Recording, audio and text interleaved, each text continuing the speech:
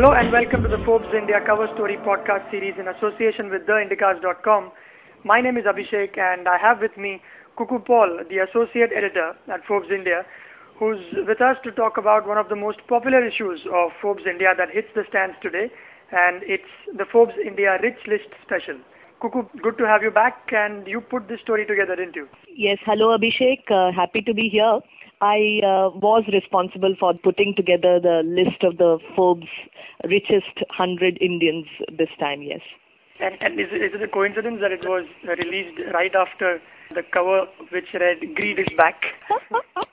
It's an interesting contrast actually, Abhishek, even on our website while we were working on it and we released the Rich List issue a day earlier, and both these things were on the website together with "Greed is back" and Gordon Gekko on one side and Mukesh Ambani tops India's rich list on the other. So, what objectives do these rich lists actually fulfill? Because we see them come out every year.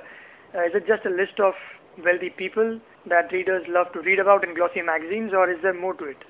Frankly, Abhishek, there is also an element of interest among all of us, among the rest of us, and particularly among business people to know what the rankings are like. I mean, that's the basic purpose, obviously, to measure wealth and to see who's where on the hustings. And it's an exercise also once a year that, in a way, is a barometer of how business has done. For instance, this year, our list of top 100 richest people have a combined wealth of $300 billion. Now, this is much higher than what it was last year when we were just recovering from the whole slowdown. So it is a barometer of the economy doing much better.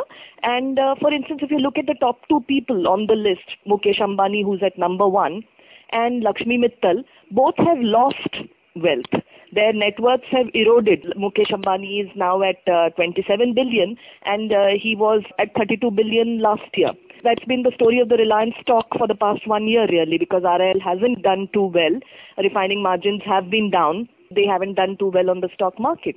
So that is even steel. ArcelorMittal has been facing challenges through the past 1 year, and that's reflected in his ranking. So this is, apart from a listing, it's also looking at something like this once a year. Helps you to look back at the year and take a look at how various sectors have done vis-a-vis each other.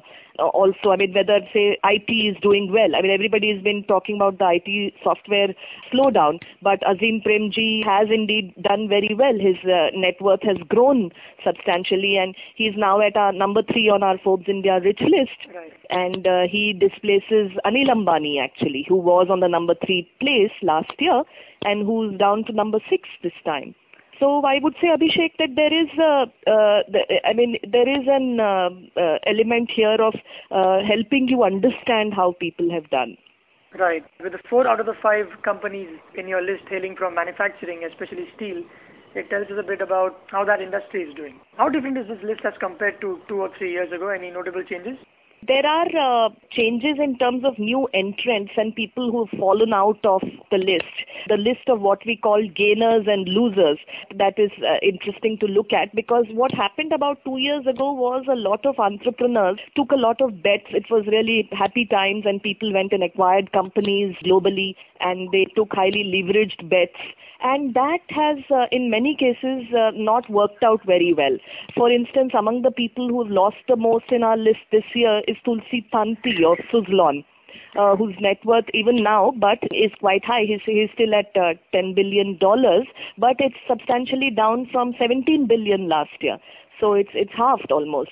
Or KP Singh, for instance, who was in the real estate business, and Jai Prakash Gaur, both of these people have lost a lot. So real estate has been among the sectors where people who were investors have lost substantially. There are also some infrastructure players. For instance, GM Rao of GMR is among the people who've lost about 20% of their wealth, because again he took some ambitious bets like buying a power company called Intergen, which had not worked out as well as expected, and the stock market at that time had given him a lot of premium, him and other entrepreneurs like him, for those acquisitions. And as the years went by, they figured that these didn't exactly measure up to the kind of expectations there were, and the net worth has fallen.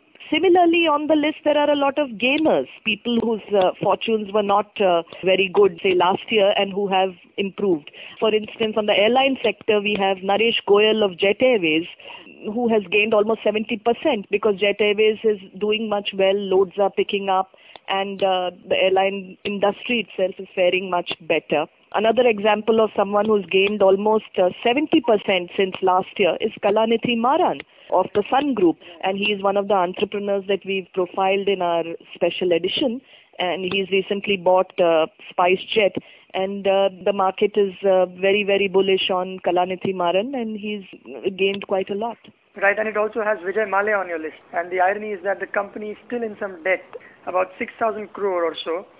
And sometimes it shows you how businesses and entrepreneurs are two separate entities where the personal wealth may not exactly reflect the company's health. In Vijay Mallya's case, it's very clear, Abhishek, that his liquor business is doing exceptionally well.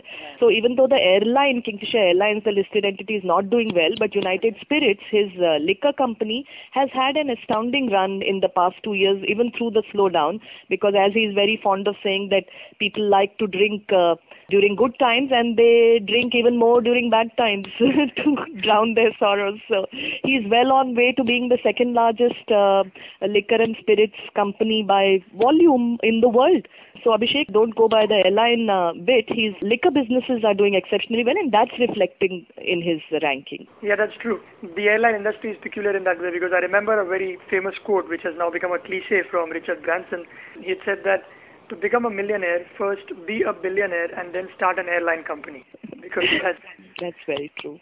And there are a couple of other stories that are circled around this list, and one of them brings about how Indian companies are going out and acquiring new firms. And this is in stark contrast to what used to happen once upon a time during the license Raj, where because an Indian entrepreneur like, let's say, a Birla didn't get a license, he was compelled to start his shop outside India. So today it's different, and in your interactions with certain companies, were there any trend that you saw in this regard of we going out and acquiring like Tata, Chorus or Land Rover, other deals that are happening suddenly over the past 3 or 4 years? We went around meeting people in business, in industry, as well as consultants, people like McKinsey, at the beginning of putting together this package for the rich list, and they trying to get a sense of where industry is headed and where wealth creation is headed over the next few years, because it was very clear that the last 5 years have been the whole story of India Inc. going abroad.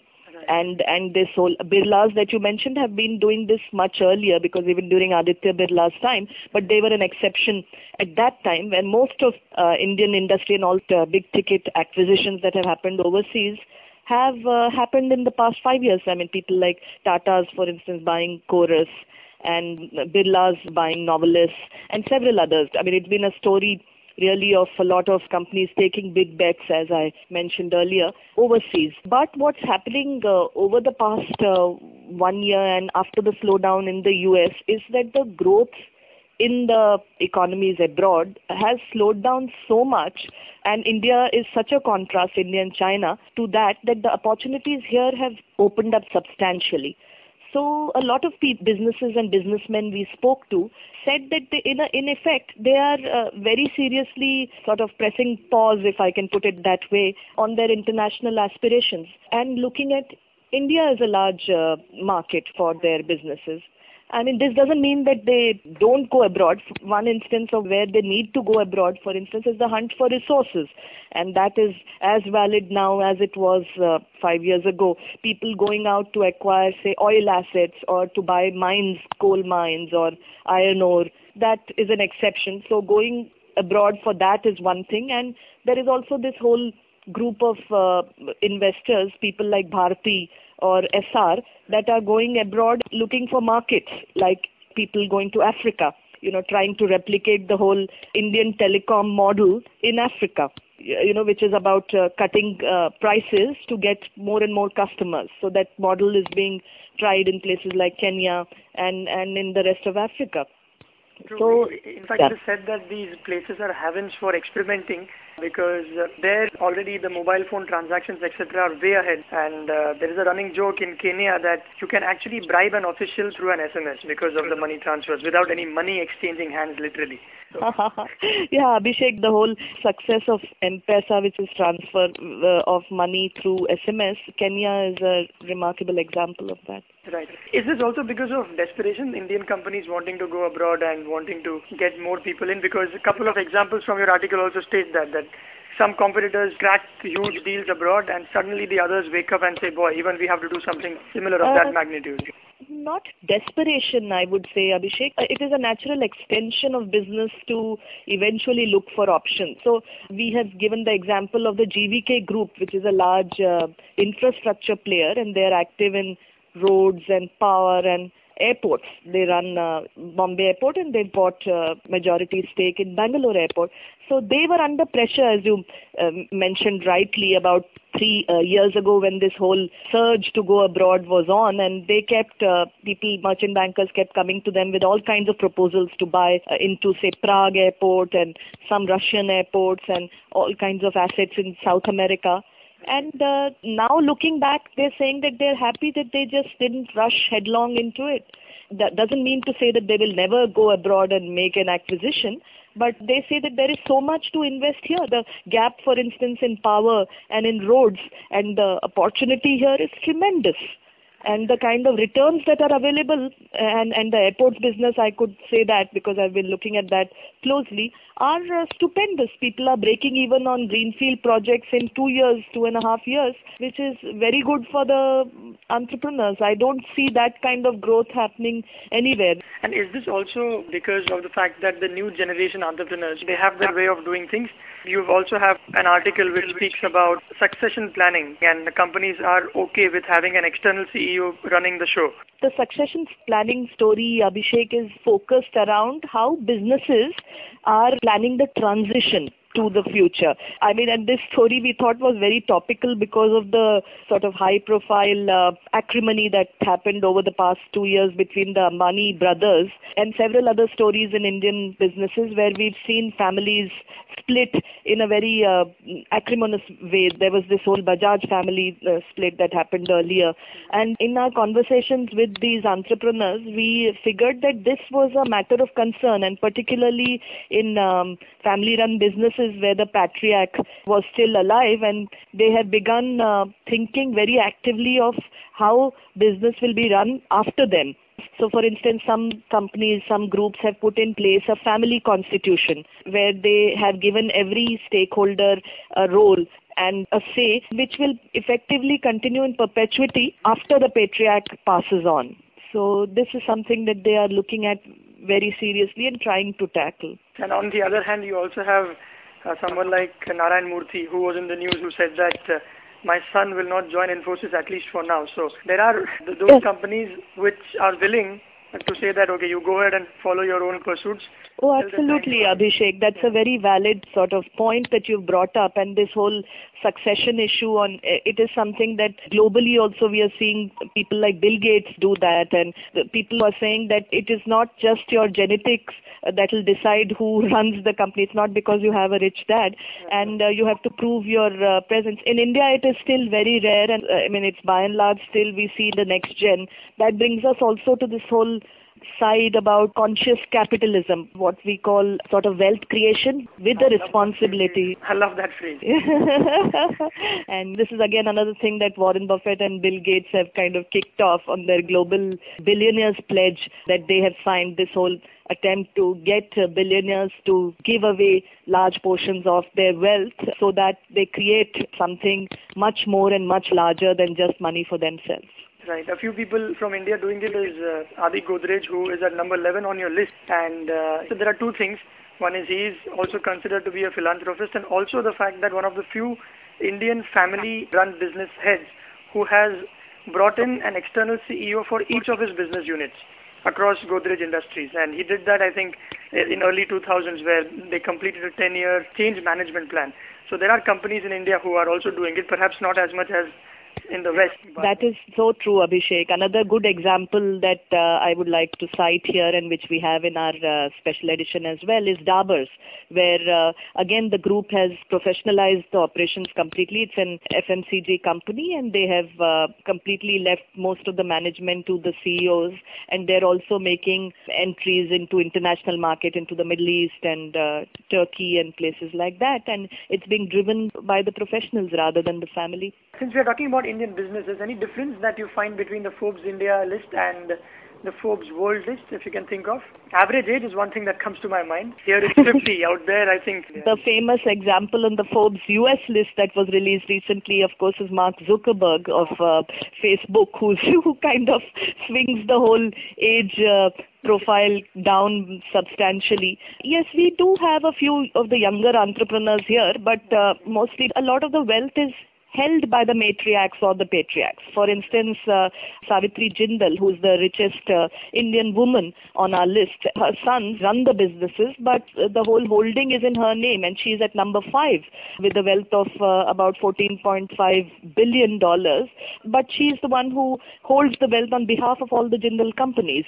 And that is true of many other people on our list as well. For instance, in case of Palanji Mistry, Shapuji Palanji, again, he's at number 12 on our list, and both his sons, Cyrus and Shapur Mistry, are involved in the business. But on the list, we have Mr. Mistry himself, and which obviously gives another dimension from the age side. It is largely still the heads of the family that figure on our list. Yes. Right. Any predictions as to how many of these from the top 5 will stay on the next year, probably when you do the story again? That's an interesting question. By and large, I mean, it is not such an unstable list, really. I mean, so if you look at the top 10, there would be people who, by and large, were on the list last time, so they would have moved up or down. But it's the same group of people, the same set of people that are still there. It's only the ranking that has changed in the network going up and down. At least for the top 5 or the top 10, it's not as if people are falling off. So I would think that most of these people are here to stay. People like Mr. Premji or Mr. Ambani, they aren't going anywhere in a hurry for sure. Great, Cuckoo. Thanks a lot for your time. And on that note, it's time to wrap up. Thank you, Abhishek. Pleasure being with you. And so let's see how this one picks up. And you also mentioned before we recorded that it is the highest selling, the best selling Forbes issue across. Is that right? Yes, it's our bestseller across the year, and there is a lot of interest in wealth creators and wealth generators, and people want to read about it and how they've done it. I guess that's why we sell the most. Yes, everyone wants to know how much is the other guy earning. Thanks a lot again, and for all you guys listening out there, you can download this podcast on the Forbes India website at business.in.com and also on theindicast.com. Would love to know your comments. And you can also subscribe to the magazine by SMSing Forbes to 51818. That's about it. Bye-bye.